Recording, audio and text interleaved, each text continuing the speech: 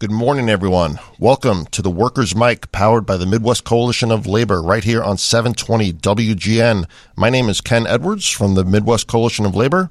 To my left is Ed Maher from the International Union of Operating Engineers, Local 150. Good morning, Ed. Good morning, Ken. Happy Sunday. Happy Sunday to you. How are things going? It's cold, but everything's going pretty good. Yeah, I missed you last week. We missed you. You were out on assignment. What did you bring back for us? Did you learn anything? I didn't bring back anything, actually. What I did bring back was the fantastic news that you and Phil, the guy who sits in for either one of us when we're gone, it was the second highest, most listened to, I don't know how you would say this in radio parlance, show that the Workers' Mic has done so far. When you were gone, while you were out of town? Where were you for the first one? Were you here for that? I was here for that one, just for the record. I wouldn't read too much into it then, Ken. We're actually happy to have you back. Well, Phil will never be on again, just for the record. It's good having you, Phil. You guys did a good job, and it was really interesting. So we have a really cool show for you today. We are going to talk about a new law that was passed here in the state of Illinois, right? Right. Do you want to just lead off with that? Yeah, let's talk about it now. Yeah, earlier this month, the State House of Representatives and Senate passed the Paid Leave for All Act. So what that means is, and it doesn't actually cover all workers, but it was the first law, and I think Illinois is the third state now that has a paid leave law for almost all workers, where as you work, you accrue paid leave, or your employer has to provide it for you. So this was passed by both chambers on January 10th. It hasn't been signed by the governor yet, but he's expected to sign it, of course. So starting January of 2024, workers, for every hour they work, or every 40 hours they work, they will accrue 1 hour of paid leave. And that's for any purpose, anything, whether they're sick, whether they have a wedding out of town, whatever. It's just paid leave away from work. And the employees that are not included in this are railway employees, part-time university workers, a real small segment of people, and then any workers that are working under a bona fide collective bargaining agreement. So, what about construction? Like, what about us in the building trades, where we work, we get paid; we don't work, we don't get paid. We don't technically have paid leave. Does this give us paid leave now? It does not.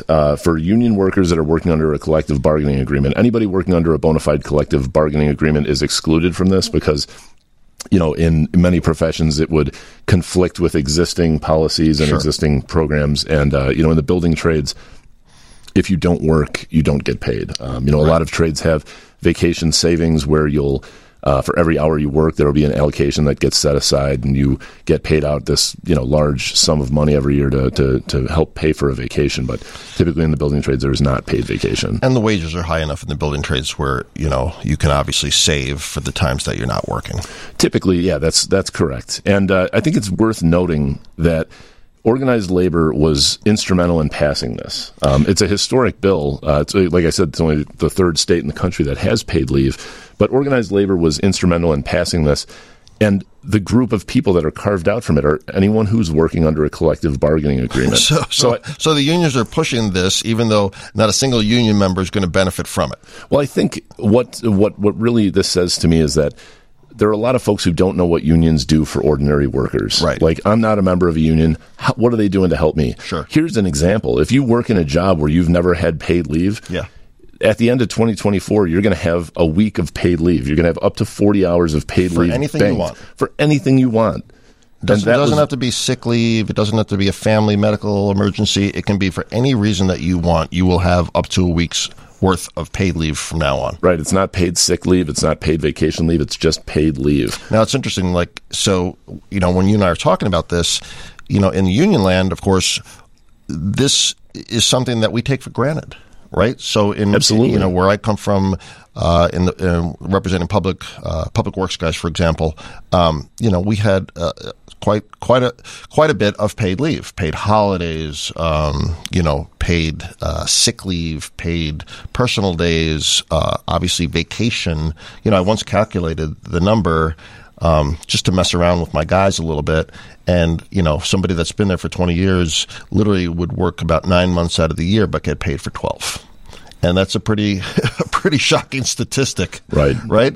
So I don't know if that is something that we want to publicize. I think you just did. Yeah, I did publicize it. Sorry. But we take paid leave for granted in union land because it's something that we demand, and it's something that we have demanded. And why should we take a day off because my kid got sick, or I have to take somebody, my mom to the hospital or something like that? I mean, you should have some time to yourself. Right.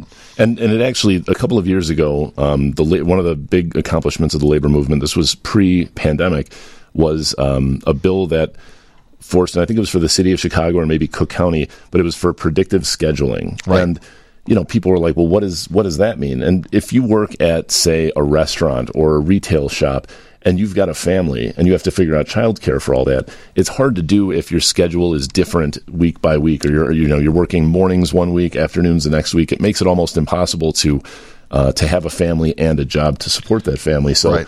And that was another thing that that it benefited a lot of people in restaurants, I remember. But it was another example of the labor movement just trying to bring in some basic protections for workers that maybe didn't have access to a collective bargaining agreement, but just trying to raise the standard for everybody. And once again, in union land, we take things like that for granted. So let's say we're working shift work. We bid those shifts based on seniority. Mm-hmm. For example, if I'm the most senior person and I want to work the 3 to 11 shift, I get to work the 3 to 11 shift because I've been here for quite some time. Does that make sense? Right. And so, again, something that we take for granted, but that most of the world doesn't have. And here, once again, is labor pushing for predictive scheduling so people can actually have a life, mm-hmm. right? See their kids, see their husband, or wife. Or in November, when we had the couple of retail workers on, we had a gentleman from Trader Joe's.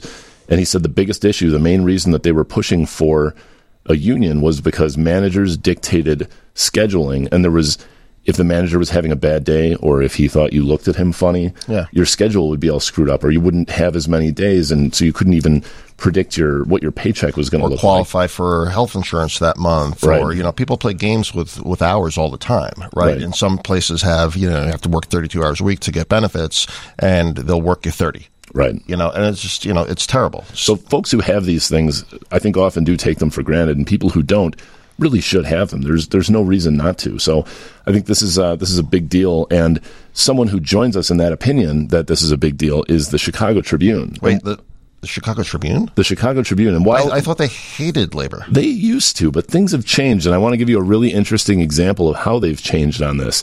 So back in 2016, the editorial board's headline on paid leave, when this was put forward, was "Say no to more business mandates, including paid sick time." So they were against it. Right. Now, 3 days ago, the Tribune's editorial board put out a headline that said, "A week's paid leave. What took Illinois so long?" Oh my God. So was there a change in ownership at the Sun-Times? Yes, as a matter of fact, there was. Interesting. With the Tribune. The Tribune was bought by a company called Alden Capital, right, notorious for coming in and just gutting newspapers, and anybody who's making good money as a reporter was, bought out or fired, or, now they're doing blogs like, I'm not even going to give names of some of the folks that are doing blogs from the Tribune because I wouldn't want anybody to actually read them. But the Tribune has turned around quite a bit. But they're actually, they've come around to the paid leave. And are they still owned by that same company? Yeah, Alden Capital. Yeah. But they completely just flip-flopped. Absolutely. And I mean, the Tribune Guild, they've actually developed a very strong union for their writers because they've seen the threat of when this company came in and just started firing people. I mean, I forget the percentage, but they just came in and fired an enormous percentage of the reporting staff. And so I think the reporters who remained all of a sudden got very, very union friendly. And I think that's why you didn't see a lot of opposition in the Tribune to things like the Workers' Rights Amendment. Right. Because they see that workers do have it. And of course, hindsight is 20/20. Right. And full disclosure, when I started my career here in Chicago in labor, I used to work for the Chicago Newspaper Guild, which I think is now the News Guild, if I'm not mistaken, and it merged with the CWA. And one of the papers that we represented was the Sun-Times, but we were never able to get into the Chicago Tribune because they were relatively anti-union. Right. They would match the salaries of the paper across the street, which was the Sun-Times, and the employees there kind of felt that like, oh, I don't need the union. I'm doing great. I have my own personal contract, or they pay us the same, et cetera, et cetera. Fast forward 20 years and, it looks like a bit of shambles. Like, well, we might need a union now. And sometimes, once again, I am saying hindsight is 2020, but you might want to get a union when things are good, as opposed to waiting till, the foxhole. What do they call it? The foxhole prayer, right? Where things are just have gone really far south, and you're like, oh my God, now we want a union. Like the Twitter employees. I wish we had a union. Well, we're going to be talking about tech and layoffs, but talk about waiting too long. People tend to wait too long. Like, everything is fine. My employer loves me. I am indispensable. Yeah. They'll never fire me. They can never do this job with whatever it is that you think. I think you're wrong, quite frankly. And I think that the time to get a union is when things are actually going all right, and the company's profitable. You're important. People are making money. Now's the time to get a union. Don't wait till things really, really go south and then try and get a union, because number one, you're going to be, kind of look what Starbucks is doing. You're going from like really bottom up all the way to the top, taking on Megacorp, and you're trying to fix, 20 years of inequities and things that have gone south. And you look at the union like, hey, we need to fix the past 20 years. Right. That's very difficult to do. Absolutely. And I think it bears mentioning again that, any class of workers, any industry of workers, a union has something to offer, because a collective bargaining agreement doesn't have to be about raising wages. It doesn't have to be about vacation time. One of the most important things that it has is the just cause. For sure. Absolutely. Where you can't be terminated for no reason. I mean, every industry operates differently, and that's why there are unions that represent different industries, like why teachers' unions don't represent the police. You leave folks who do this work, who know how it all goes, to represent these workers and to include things in agreements that are important for them. And I think we're seeing now with some of the layoffs and some of this Twitter fiasco that there probably is a place for tech workers and professional workers in unions. It might not look like the contracts that the construction industry has, of course, but there is a place for it. And you're starting to see it. And let's do this. Let's pick back up with tech workers. You're listening right now to the Workers' Mic right here on 720 WGN.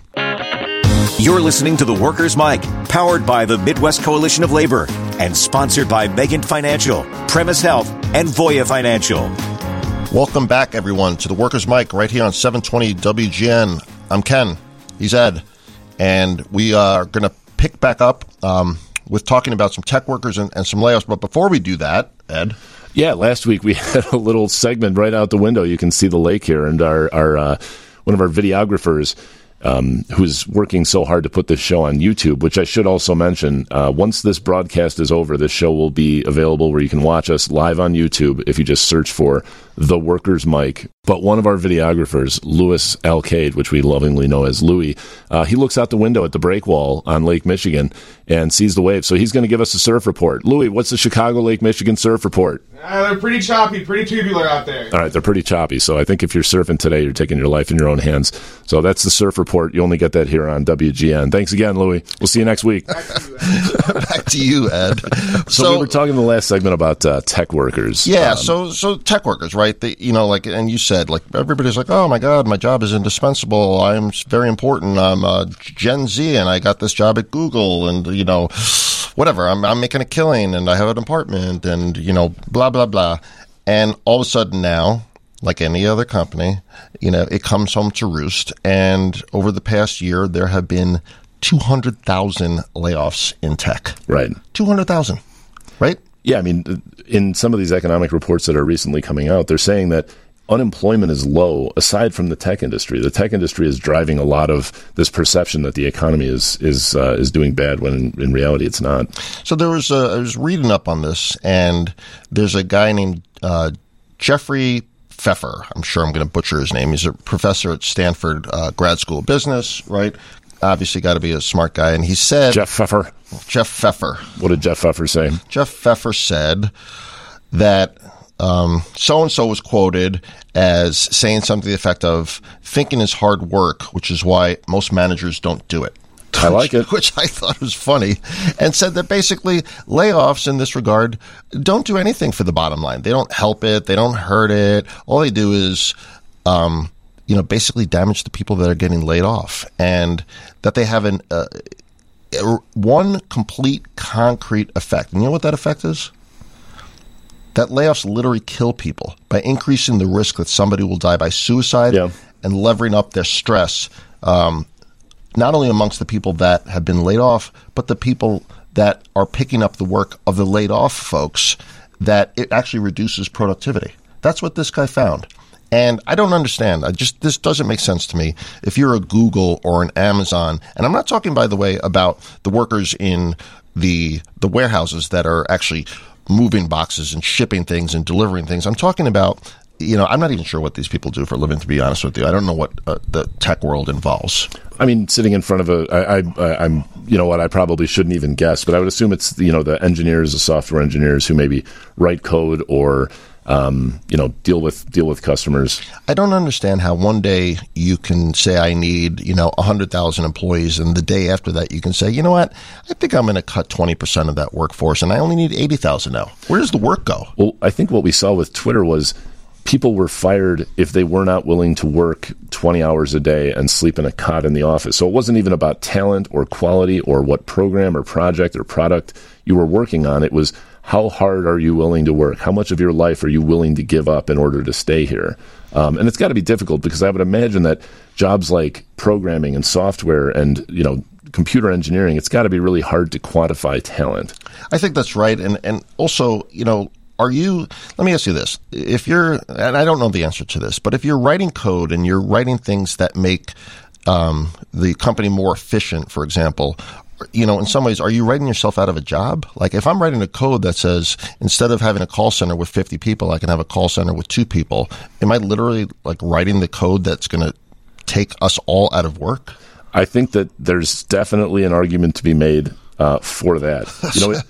It goes back to what back when Andrew Yang was running for president, and He was talking about the universal basic income, and he said, if trucks become self-driving, you're going to put several 100,000 truck drivers out of work. Right. What happens to them? And these trucking companies that realize an enormous profit, do they just get to keep all that money, and these workers have to, learn to code or retrain for something else? And his argument was that a universal basic income, especially for industries where people are wiped out like that, by there should be some sort of a tax for companies that realize enormous profit because of automation or things like that, or offshoring, right? Right, to pay for retraining at the very least of some of these workers that are affected. But here, you can retrain somebody, but if you've been a truck driver your entire life, what are you going to be retrained to do? Well, and studies show, to the point of this, of what you had just said, there have been numerous studies that show that when people are laid off and people lose their jobs, things that happen to them are substance abuse, depression, that lead to violence. I read a report this week where they broke down the circumstances of adult mass shooting perpetrators, and they found that it was something like 30% of them had a catastrophic financial incident within the previous 12 or 18 months. So there's something to be said for not leaving people high and dry.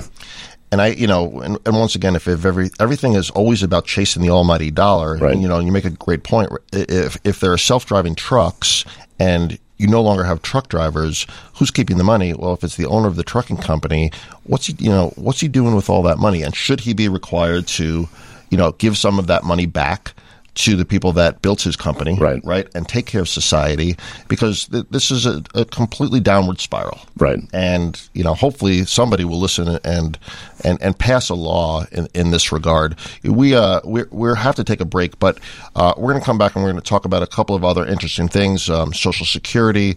I want to talk about one particular gaming company, and then for the very first time ever, we will have a giveaway. Right oh here. yeah, an actual giveaway right here on the Workers' Mic, 720 WGN. You're listening to the Workers' Mic, powered by the Midwest Coalition of Labor and sponsored by Megant Financial, Premise Health, and Voya Financial.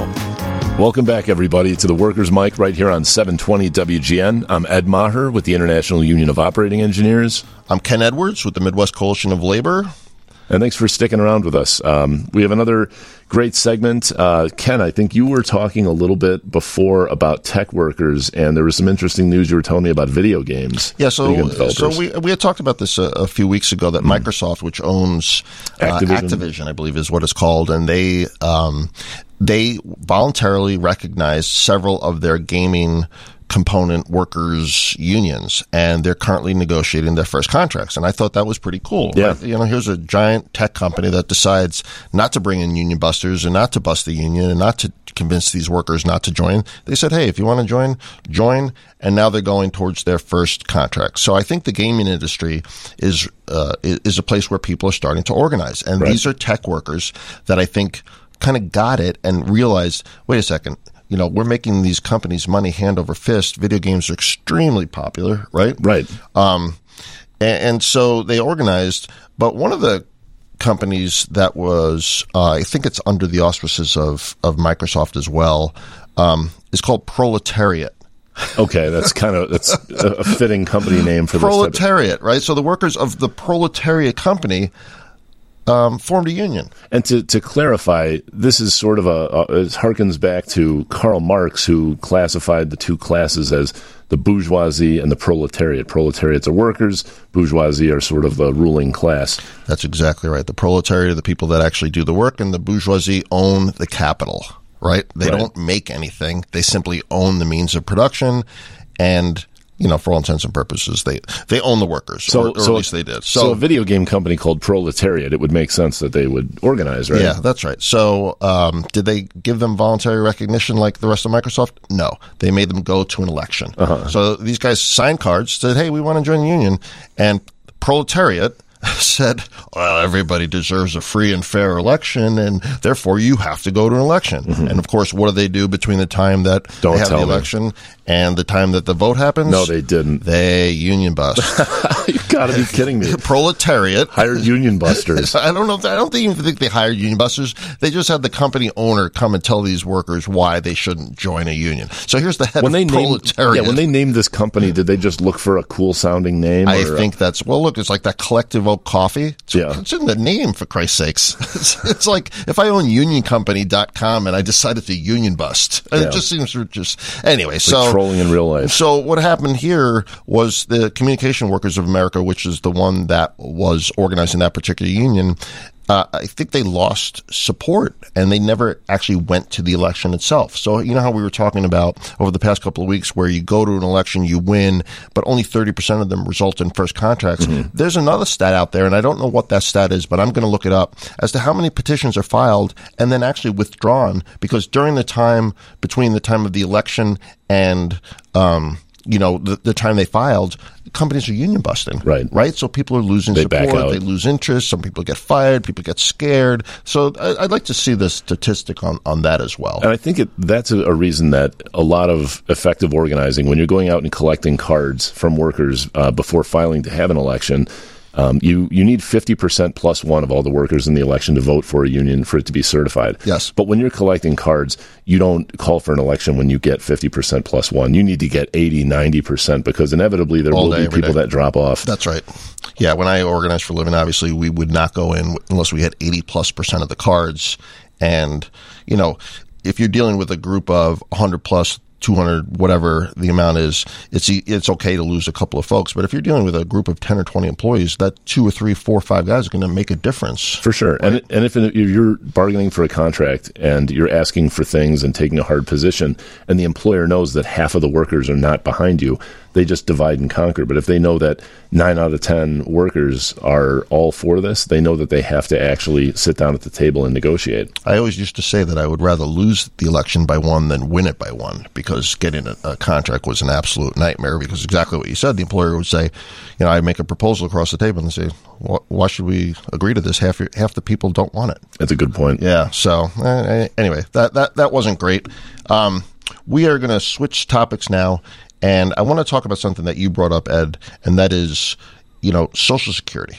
Oh, absolutely. And what's going on with Social Security. And for those of you, obviously, that, everybody knows what Social Security is. It's your benefit when you retire, right? It pays you for the rest of your life based on the amount of hours that you've worked and how much money you put into it. It is not an entitlement. It is something that you earned, Period. The end. I'm tired of people calling these entitlement programs. Right. They're not entitled to anything. We earn that money. We literally paid into Social Security our entire lives. We paid into Medicare our entire lives. Look at your paychecks. You'll see a deduction for Social Security and Medicare. Period. The end. That's it. So they're not entitlements. You earned it.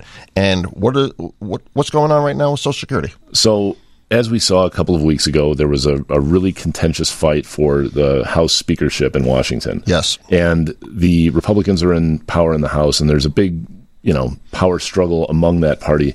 Also, we hit the debt ceiling last week, so there are going to be some huge negotiations to try to get that debt ceiling raised so that we can keep the economy going and not default. So defaulting on the economy, as we all know, would be catastrophic. So it's a pretty good leverage point. I mean, anybody who would use it doesn't have the best interests of the United States in mind, I don't think. But what they're doing is they're saying that they have come out over the past week, and there are sources that were reported in the Washington Post and the New York Times as saying that Republican lawmakers are planning to use Social Security and Medicare as a bargaining chip in this debt ceiling fight. And what they want to do, according to some sources, is push back Social Security age from, I think it's 67 right now, and they would push it back to 70, and then they would reduce funding for Medicare. So doctors who see Medicare patients wouldn't get paid the full amount, and they haven't been paid the full amount. I think they get paid 30% of whatever it is,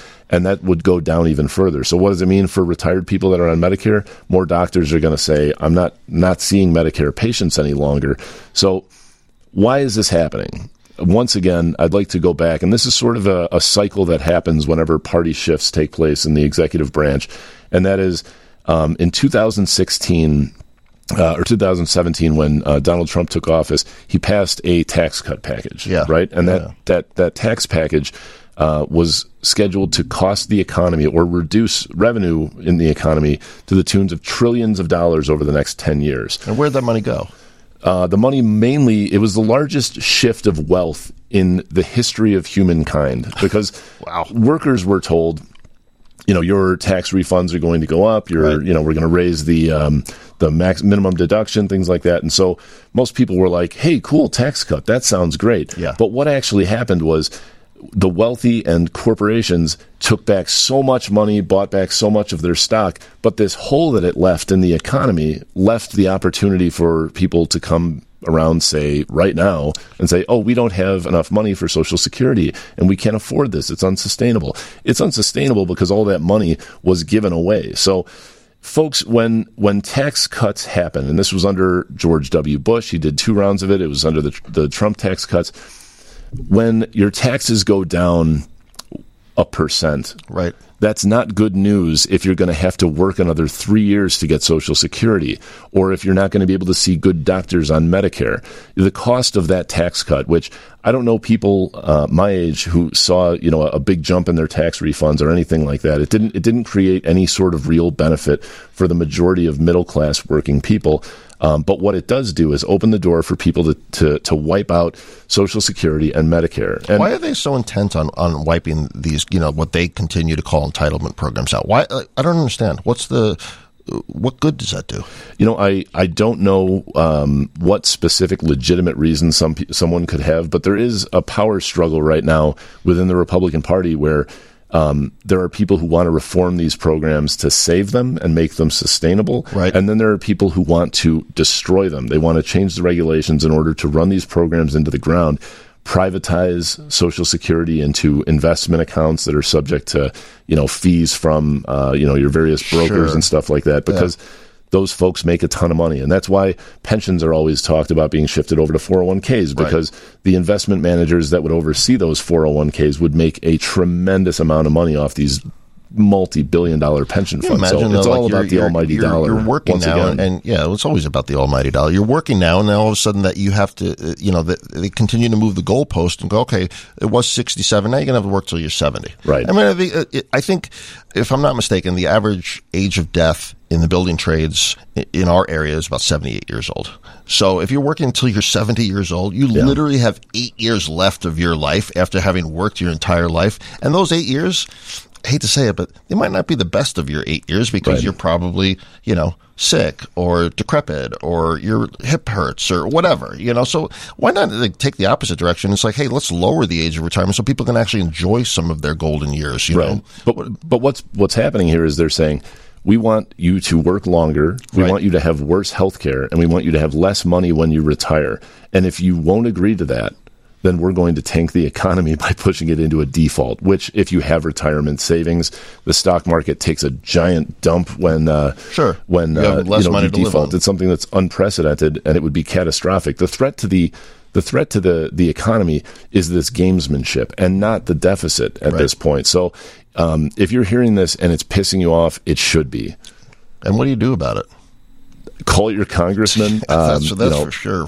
Get out and vote. Yeah, honestly, that's about all you can do in a situation like this. Just hope for the best, everybody, because this is outrageous. We've got to take a quick break. Yeah, when we come back, we're going to talk about weed. And we have a giveaway, but it's not weed. Oh, yeah. All right, we'll be right back with you. Stay tuned right here on 720 WGN. You're listening to The Workers' Mic, powered by the Midwest Coalition of Labor and sponsored by Megan Financial, Premise Health, and Voya Financial. Welcome back to The Workers' Mic, everyone. Right here on 720 WGN. I'm Ken. I'm Ed. What's up, Ed? What's happening, Ken? So we said we were going to talk about cannabis workers, and we are. In Illinois and many states throughout the country, it seems that weed has become legal. Yeah, Wacky Tobacco is making a comeback. Yeah, can you believe that?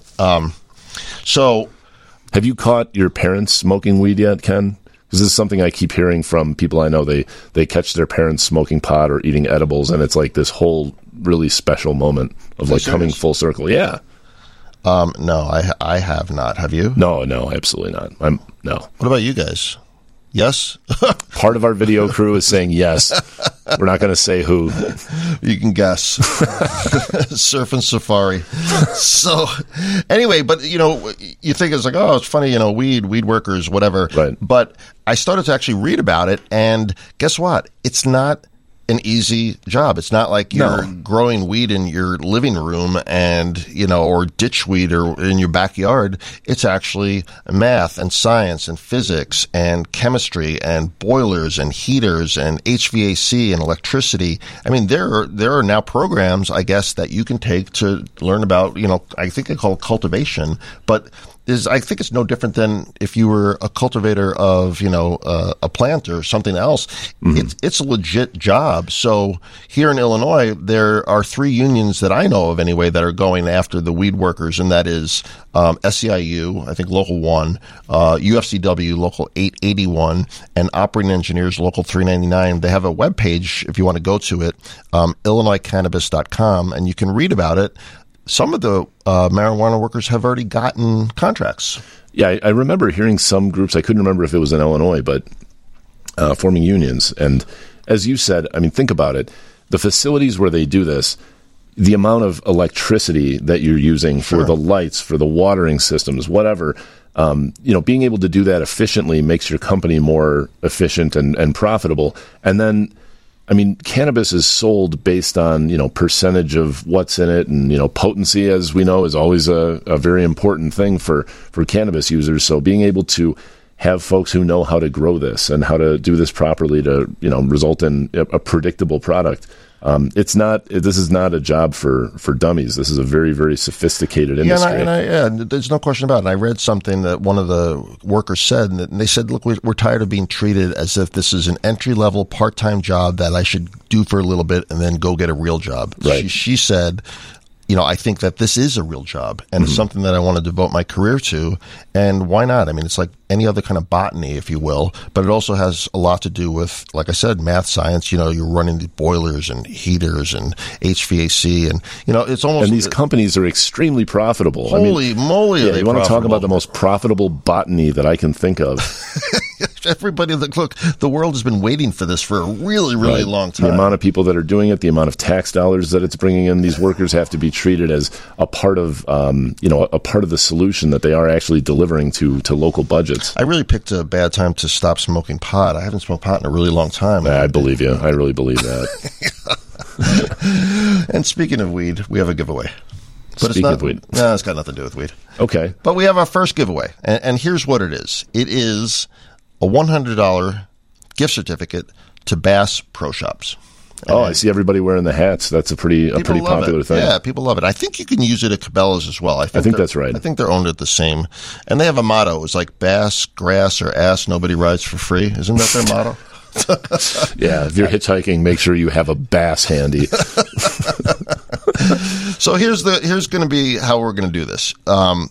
Find us on Facebook. Find us on YouTube. Find us on Instagram, right? All you have to do is just Google the Workers Mic Instagram or the Workers Mic Facebook or the Workers Mic YouTube or whatever it is, and drop a comment on there. It doesn't have to be about unions, but drop a comment on there as to what the best way is to advance workers' rights, or some cool ideas as to how to advance workers' rights. And we'll take some of those and we'll talk about them on the air, and then we'll pick one, and I will send you a $100 gift certificate for Bass Pro Shops, but with one caveat.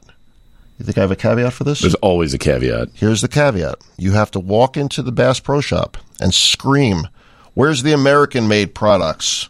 You don't have to scream that, but you have to guarantee. Ask someone. Give it a try. Well, you have to guarantee me that you're going to use this to buy products that are made right here in America. And guess what? Bass Pro Shops carries a ton of them. There's tons of fishing and sporting equipment that are made right here in the United States. As a matter of fact, if you go on the MCL website and get into our discount program, we started to launch, and it's soft right now, but we're going to launch pages devoted to union-made products and American-made products. They're getting harder and harder to find. I think so, but I also think that you're starting to see a little bit of a resurgence now, Ed, where some clothing manufacturers are now bringing those jobs back and making things right here in America. There's a company called American Made Clothing.